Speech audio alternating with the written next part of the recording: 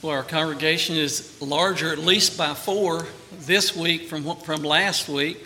We're glad to have Elam and Ellen and Lois and Miriam. I don't know where there she is. We're glad to have you all back. Welcome back. And we thought that you as a congregation would like to hear some highlights and some spiritual blessings or whatever. So Brother Elam is planning to share with us this morning, and then I'll share the message follow. So Lord bless you, Brother Elam, as you share what you've prepared.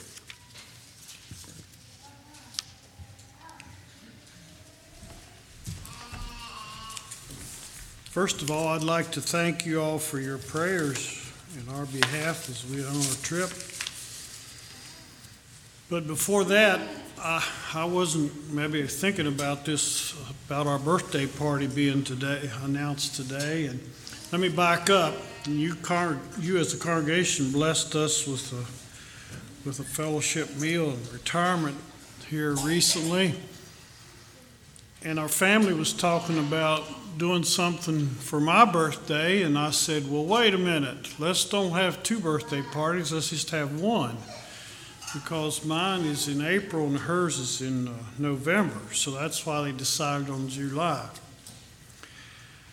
And don't worry, our 50th wedding anniversary is in April, and you won't be invited to that because we've already been there and done that. We went to Israel, and that's our celebration for our 50th, our trip to Israel. So thank you for your kindness. So there was, and so you all that were on the trip with me, you 3, if you think, well, why didn't he say this? Why didn't he say that? Well, I don't have time. So in 10 or 12 minutes, I don't have time to put 3 weeks in 10 or 12 minutes. I can't do that. So there was 45 of us basically on the tour. We all met at Rohrer in Chicago, went to Israel. There were 12 ordained couples. There were 5 single ladies. There were 2 widows, and the rest were couples. And so Ellen and I were the oldest ordained couple.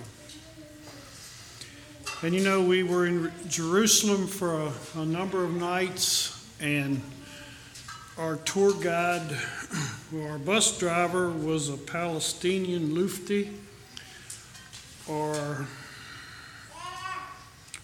me back up. Dwayne and Virginia Troyer were the people that sponsored our tour, and they were with us all the time. And in each country or locality, they would hire tour guides. And in Israel, pretty much the whole time, Armin, a Palestinian, was our tour guide. And he was hired by Gabby, and Gabby owned the bus lines and did other tours. But they said this was the first time that Gabby was with us also the most of the tour. And so he enjoyed being with us and so on. So, of course, their native tongue is Arabic. And so all of our guides spoke in broken English, you might say. And so we toured Jerusalem, and you know, to stand there on the Mount of Olives, not on the Mount of Olives, but stand there. Well, let me back up. The first thing on our tour was to go to a museum and to see a model of the city of Jerusalem. And to get everything in this model, we could see all the gates and all the walls and get everything kind of in mind before we went out and saw the real thing on tour. And you know, as we stood there in Jerusalem, it gave you a tremendous perspective to see over here's the Mount of Olives, and down here is Gethsemane, and over here is Caiaphas' house where Jesus suffered. And it just, a couple days after I was in Jerusalem, when I would read the Bible in the morning, it just said, wow. It just added a new dimension. It just bring it to light. And I would recommend all of you sometime in your lifetime, if you could go to Israel. Now, it's not like the Muslims that go to Mecca once in their lifetime, it's a blessing if you can go. And Jerusalem is a divided city. You know, the Muslims have control of the Rock of the Dome. And you know, there's secular Jews, there's Orthodox Jews, there's Messianic Jews, there's Arabs, there's Muslims, and all in this tiny area, and they fight at times, and then they get along, they tolerate each other, and it was just a blessing to be there. And it was a blessing to see how God worked on this tour. We had, you could say, small miracles, and there were larger miracles, and you could just feel God leading in this tour. And somebody said that one day we walked 6 or 7 miles of various sites as we toured around. And the next day, it said on our schedule, you will not have a bus because you're going to walk close here in Jerusalem. And don't you know, that very night it rained. And they provided a bus because it rained. And the tour guide, the Palestinian tour guide, said it does not rain in Jerusalem in June. It just doesn't. See how God provided for us? We didn't have to walk near as far because it rained. And that was a blessing. And it wasn't a hard rain, but it was just enough rain they didn't want us to be walking.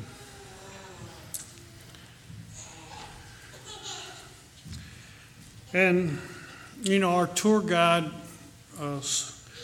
spoke in broken English, so he wouldn't get his English words right. And he would say something like, oh, over there on the Mount of Olives is 150,000 tombs. And those people have to pay a lot of money to bury themselves there, you know. And and things like that. Then we went down to the Sea of Galilee. And, you know, on these tours, there's usually, well, the tour guides and our regular guide, and occasionally there's kind of a joke. So we got down to the Sea of Galilee. As we were still on the bus, we rode up toward the front of the bus because I didn't want to, I get motion sickness, so I stayed up toward the front of the bus.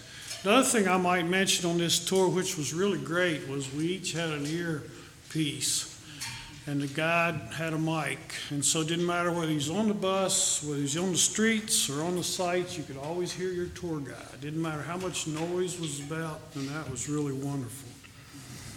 So when we got down to the Sea of Galilee, I asked our tour guide, this Armin, the Palestinian, I said, is the Sea of Galilee level? And he didn't catch on. And he said, yes, it is. And anyway, to experience the Sea of Galilee was a tremendous blessing. And our motel there was right on the sea, right on the edge. It was like little clusters of buildings, grass down to the Sea of Galilee. My wife and I and some others would sit there and read our morning devotions with our feet in the Sea of Galilee reading the Bible. How can you improve on that? And another blessing of God, that very night when we was at the Sea of Galilee, I don't know why my wife and I didn't generally do this, but we took PM that night so we could sleep. I'm not sure if we was having aches and pains or what. And fighter jets screamed. Israeli fighter jets screamed where we was at, over us, that woke up most of our tour, 11:30, 12 o'clock at night. And they were bombing Damascus, warehouses in Damascus. We found out the next morning. Just another way of being there in that close proximity, but experiencing God's protection. On our tour, tour guide was always explaining how the Jews feel, how the Palestinians feel, and how the Syrians feel, and bringing in the perspectives. And on our last day in Israel, they told us, that they butter you up on these tours. They said, because you've been such a good group, we're going to take you to something where the tour buses don't usually go. And so we cut back a side road and for a couple miles and come to this battle site where the Israelis were in battle with Israel in recent times. Was it with Syria, Was it 73? I think 1973 they had a skirmish with Syria, and there was some tanks there. We was within, 500 to 1,000 feet of one tank, and maybe another tank was a couple thousand feet away. But the strange thing was there was cows in the road. And so Gabby, the owner of the bus lines, told us why there were cows in the road. He said they got cows here to hunt the mines that the Syrians left. And he said there's still some live mines out here in the field. And these cows are here to find the mines. And they refer to them as flying cows because, if the mine goes off, it gets the cows. So that was real interesting to see that. And the cows were just content to roam the road and didn't bother us. And they went, and when we left that site, they went back to their pasture. Then we went to, I got to hurry on, Jay. We went to Israel. We went to Switzerland, toured France, Germany, and Switzerland. We had a Swiss tour guide.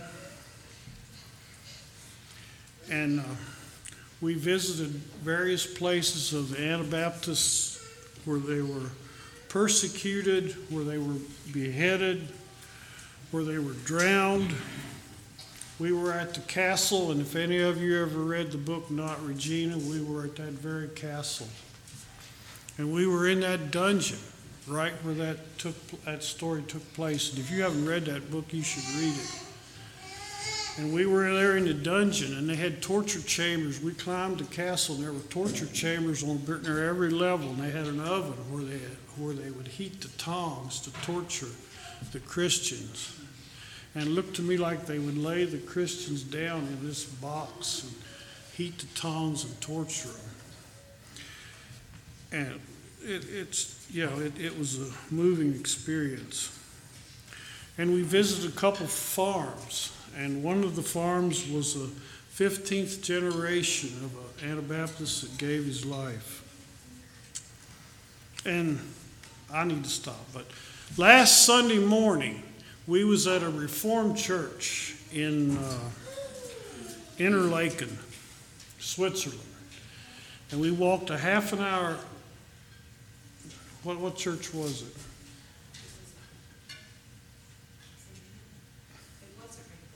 It wasn't a Reformed church. I'm not sure what church it was, but the local minister was just a moderator, and a preacher from London was there because he comes over occasionally and preaches for the tourists. I'm sorry, I don't know what kind of church it was. Does any of you all on the tour know?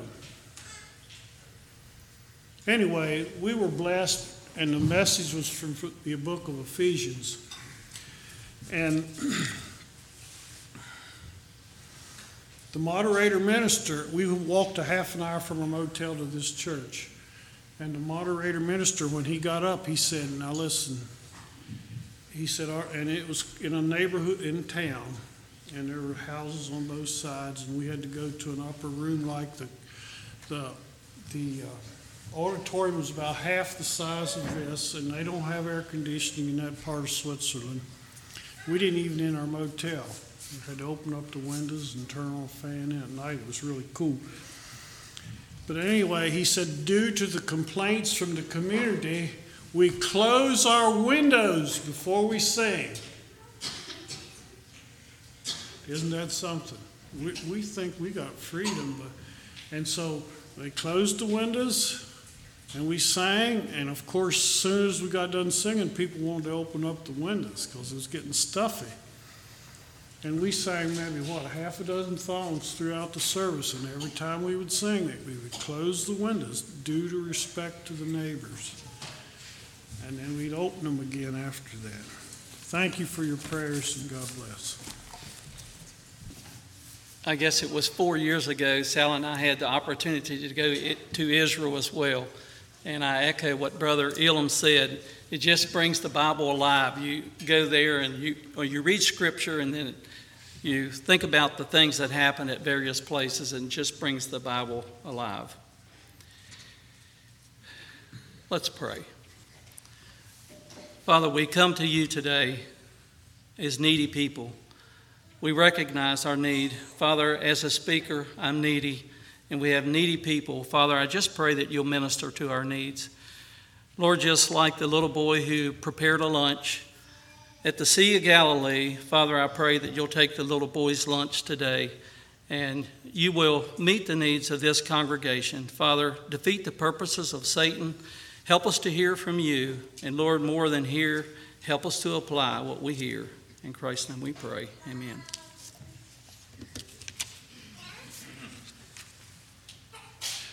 Brothers and sisters, there are many difficult challenges that we face in life. However, I submit to you that one of the greatest challenges we face encompasses the distance between one end of the ruler and the other end of the ruler. Here's a ruler. It's about 12 inches in between one end of the ruler to the other end of the ruler, and that's the approximate distance between your head and your heart. God's word underscores the same problem, where it says in James chapter 4, verse 17, this is a text, "Therefore to him that knoweth to do good and doeth it not, to him it is sin." So to him that knoweth to do good, that would indicate someone who possesses truth on an intellectual level. The problem is not one of comprehension, but rather one of transferring truth from its current location to its intended destination, which is here at the heart, from the head to the heart. And there seems to be a disconnect between head knowledge and follow-through, specifically obedience. Therefore, to him that knoweth to do good and doeth it not, to him it is sin. The title of the message this morning, The High Cost of Neglect. You and I know what neglect means. Neglect on a physical level can be very expensive. And I tried to think of some illustrations of neglect, and some of you men on the farm or others, I'm sure you can identify with this. If you are running a 2-cycle engine with gas only, with no oil, what happens? Anybody? What? Locks up. Correct. It locks up. There's no oil. That's neglect. And maybe some of you chicken farmers, like me, we can be going around and we have a lot on our agenda, a lot on our plate. We're walking by a chicken house fan, and we hear the bearings are starting to squeal a little bit more than we know they should. A fan does have noise, but when the bearings, they may be short or not, they're having problems with the bearings, they're making more noise. And you think, I've got 10 other things today. I don't have time to fix that. Anybody chicken farm? I'm going to say I have been there. I know what it's like to have fan bearings. And if you don't take care of those fan bearings, instead of just having a couple dollars to fix the bearings, then you may be replacing a whole hub and assembly, and it costs you far more. That's the high cost of neglect. I had to ask Sally, what is it that ladies might struggle with? She said, well, it could be a sewing machine that's running rough because that the oil has not been applied. And if you run it long enough, it'll probably lock up too. That would be the high cost of neglect. But you know, neglect on a physical level can cost many dollars and many cents. However, neglect on a spiritual level is devastating. It could cost our soul for all eternity. The high cost of neglect. I'd like, if you would, to turn to Deuteronomy chapter 17. The first point of the message is God's regulations for a king. Deuteronomy chapter 17, verses 16 to 20. I'm going to try to move through fairly quickly. I know you're looking forward to going to a fellowship meal. I'll try to move through this sermon fairly quickly. Deuteronomy 17, verses 16 to 20. God's regulations for a king. But he shall not multiply horses to himself, nor cause the people to return to Egypt, to the end that he should multiply horses. Forasmuch as the Lord hath saith unto you, ye shall henceforth return no more that way. Secondly, neither shall he multiply wives to himself, that his heart turn not away. Neither shall he greatly multiply to himself silver and gold. And it shall be, when he sitteth upon the throne of the kingdom, that he shall write him a copy of this law in a book, out of that which is before the priests the Levites. And it shall be with him, and he shall read therein all the days of his life, that he may learn to fear the Lord his God, and to keep all the words of the law and these statutes, to do them. Take his heart, that his heart be not lifted up above his brethren, and that he turn not aside from the commandment to the right hand or to the left, to the end that he may prolong his days in his kingdom, he and his children in the midst of Israel. Obviously, we know it was not God's desire for Israel to have a king, but if they were so determined that they were going to be like the nations around them, God gave specific instructions, and we have that here. Number one, they were not to multiply horses. Horses was a symbol of military strength. Secondly, they were not to return to Egypt because of the ungodly influence, the symbol of the world. Thirdly, they were not to multiply wives. Why? Because of their ungodly influence. And fourthly, they were not to multiply silver and gold, because mankind is not to trust in earthen riches. And it seems like these first four things that are listed here are all in the negative sense. Do not do these things. But verse 18 is on the other side of the coin. Positive things that the king was supposed to do. What was he to do? Number one, he was to write a copy of the law. Secondly, he was to keep a copy with him. He was to read it, thirdly, every day. And fourthly, he was to consider himself equal with his brothers. So I'd like to consider Solomon this morning. Thinking about Solomon and his beginning as a king, turn with me to 1 Kings chapter 3. 1 Kings chapter 3. Verse 5. 1 Kings chapter 3, verse 5. In Gibeon the Lord appeared to Solomon in a dream by night, and God said, Ask what I shall give thee. Drop down to verses 7 to 10. And now, O Lord my God, thou hast made thy servant king instead of David my father. And notice how he views himself. And I am but a little child. I know not how to go out or come in. And thy servant is in the midst of thy people, which thou hast chosen, a great people that cannot be numbered nor counted for multitude. What was his request? Verse 9, Give therefore thy servant an understanding heart, to judge thy people, that I may discern between good and bad. For who is able to judge this thy so great a people? And the speech pleased the Lord, that Solomon had asked this thing. What a beautiful beginning from this man, Solomon. Verse 3 would tell us that Solomon loved the Lord. And it's my understanding, I don't have this in my notes, but if I understand right, God said of Solomon, he said, I'm going to love him his whole life. I'm not going to take the love that I had away from him like I did Saul. Is that right?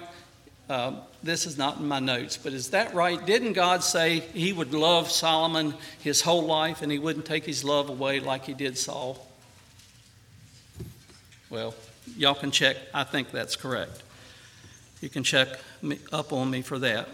Anyway, Solomon, he followed the teachings of his father David.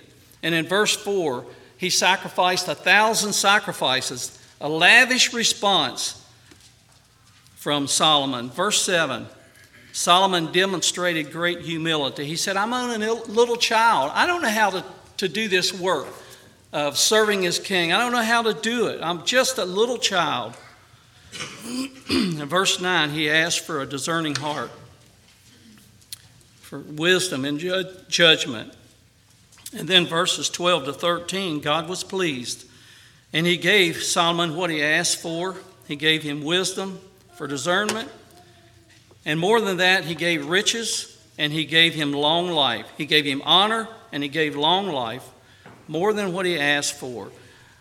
So what a blessing. This man had tremendous blessing from God. But what about the high cost of neglect? What happened in Solomon's life? Third point of the message is Solomon's compromise. And so I ask you the question, why did Solomon's kingdom implode?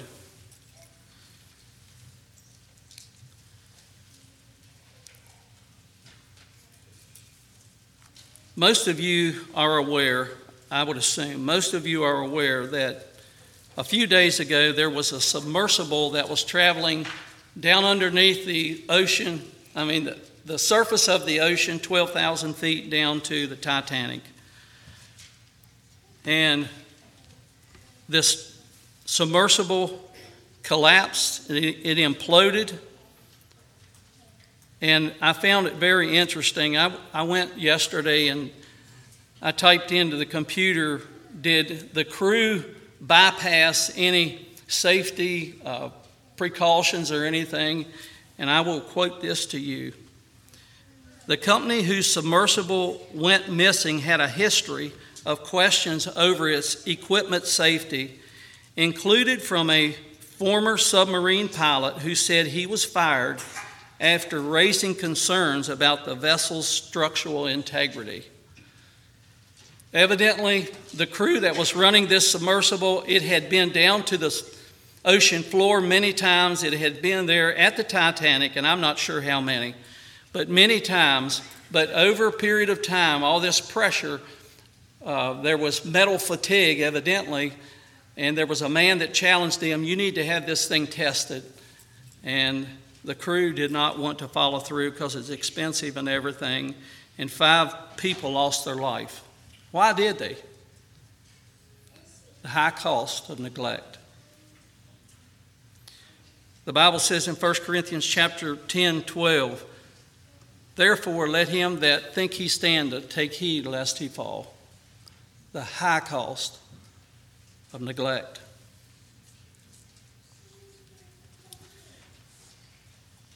What happened to Solomon's respect and reverence for Almighty God that he had early in his reign? Out of all the 4 things that God told the kings and Solomon not to do, Solomon did those things anyway. He multiplied horses. And he returned to Egypt, and he multiplied wives, and he multiplied silver and gold. All the things that God said, don't do that, he did it. And it's speculation on my part, but the 4 things that God told Solomon to do, I believe he neglected to follow through. Now, if you want to challenge me at the end of the service, you're welcome to do that. But why do I say that? He was told to write a copy of the law. He was told to keep the law with him. He was told to read it every day and consider himself an equal with his brethren. But it seems to me that the 4 things that Solomon was told to do, he neglected to follow through. So whether by default or by conscious decision, Solomon's choices of neglect were disastrous not only to him and his family, but to the nation at large, the nation of Israel. And I submit to you that there was a high cost of neglect. What blessings did Solomon have going for him? Number one, he was loved by God. Secondly, God placed him in a godly family. It reminds me of the lines have fallen unto me in pleasant places. Yea, I have a goodly heritage. And God empowered and equipped him for the job that he was called to do. So I would ask you, as you think of him, what about us? What blessings did you have? Is your situation not similar to Solomon? Aren't you loved of God? God placed you in a godly family, and he's empowered or equipped you to fulfill the duties that God has called you to. And I ask another question. Are there challenges and temptations and distractions similar to what Solomon faced? Do you and I face very similar challenges, distractions, temptations? And I would say a resounding yes. We face very similar distractions that Solomon did. And I would ask you another question. Has God provided the resources for you to be faithful today in 2023? Number 4, item, the last point of the message, God's regulations for you and me. The ones that was given to the kings and to Solomon, it seems like the don't do these things came first and then the do. If you will allow me, I'd like to reverse the do's and the don'ts. Why do I do that? Because I'm remembering a quote that came from Richard Rohrer some years ago. He said this: salvation always precedes righteousness. It's not, you do not have the ability or the power in your life to be faithful and to be able to live a Christian life until you do the things in the right order. Salvation always precedes righteousness. And if you want an illustration, I'm not going to plan to turn to it, but look at Paul's experience in Romans chapter 7. He said, the things that I want to do, or I couldn't do, and the things that I didn't want to do, those things I did. In Romans 7, Paul did not have the power to be faithful and to be able to follow through in a Christian experience because he hadn't accepted Christ like he should. But notice what happened in chapter 8. There is therefore now no condemnation to them who walk in Christ. And at that point, Saul had the power to follow through. So very quickly, I'm going to go through these. I'd like to think of 4 do's and 4 don'ts. Not for the kings, not for Solomon, but for you and me. The first one would be, ye must be born again. Salvation always precedes righteousness. John chapter 3, verse 7. I'm not going to turn to all these because of lack of time this morning. Ye must be born again. Nicodemus came to Jesus, and Jesus said, ye must be born again. It's imperative that we have surrendered our lives to Jesus Christ to receive the power to live the Christian life. Secondly, do is to love God and love your neighbor. The rich young ruler came to Jesus and said, what must I do to be saved? And Jesus said, he said, you do this and do this and do this. And the rich young ruler said, I've done all those things ever since I was a boy. And Jesus said, yep, that there's one thing that you lack. And then he said that the most important is to love God and then love your neighbor. On these two hang all the law and the prophets. Important to love God. What should we do? Love God and love our neighbor. Thirdly, what should we be doing? Make seeking God a priority.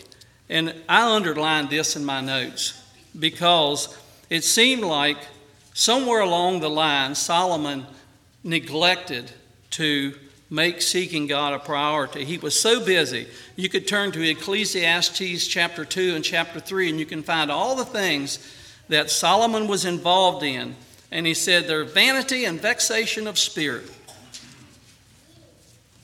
And it seems like he was not making seeking God a priority. Matthew chapter 6, verse 33 says, "But seek ye first the kingdom of God and his righteousness, and all these things shall be added unto you."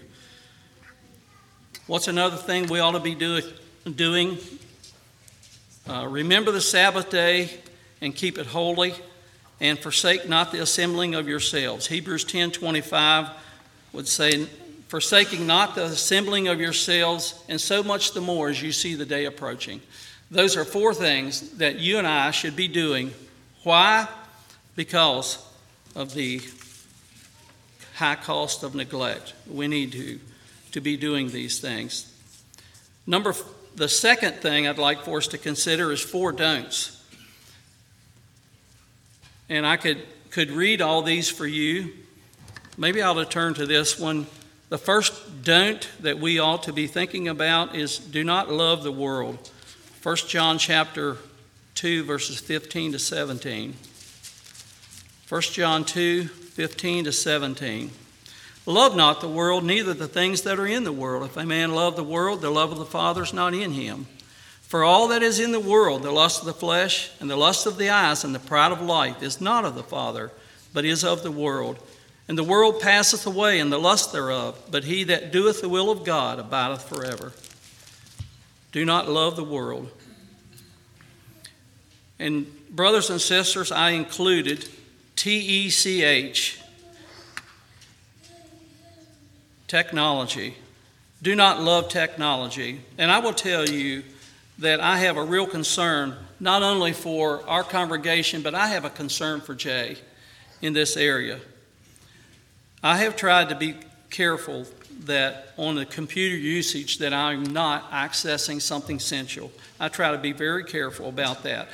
But I will admit to you that I do enjoy knowing what's going on, and maybe to a point that maybe is faulty.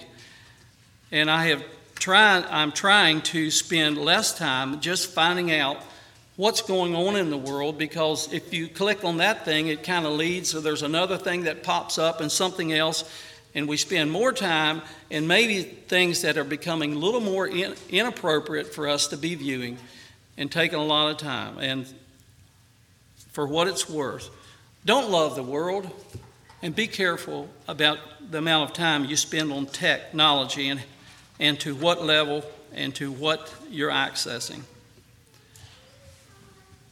Number 2, what should we not be doing? Do not covet. Luke chapter 12, verse 15, the Bible says that life consists not in the abundance of our possessions. So let's be careful.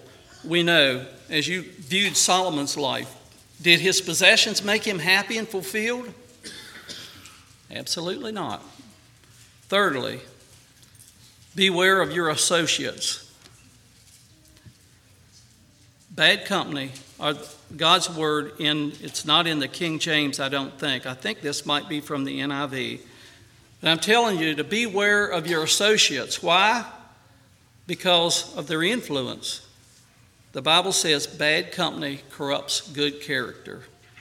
And you know, I had to think about what Solomon was told. Don't multiply wives. What did he have? 700 wives and 300 concubines? And what happened?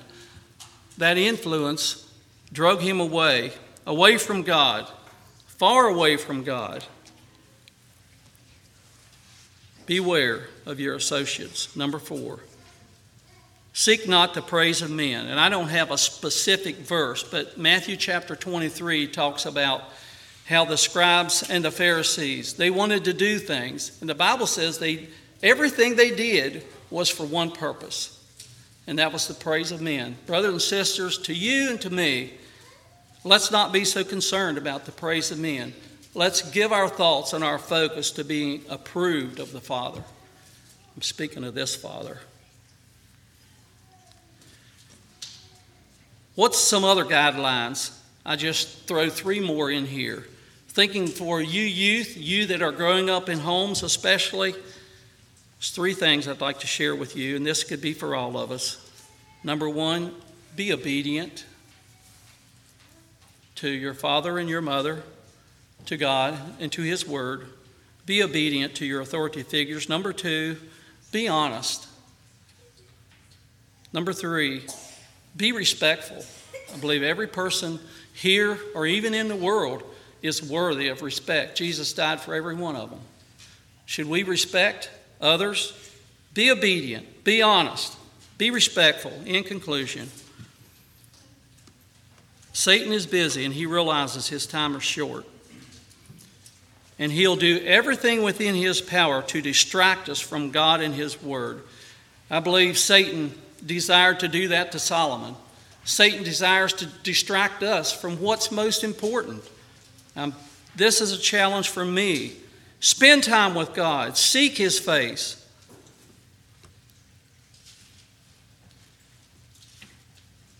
And may God help us to retain our focus on Him each and every day.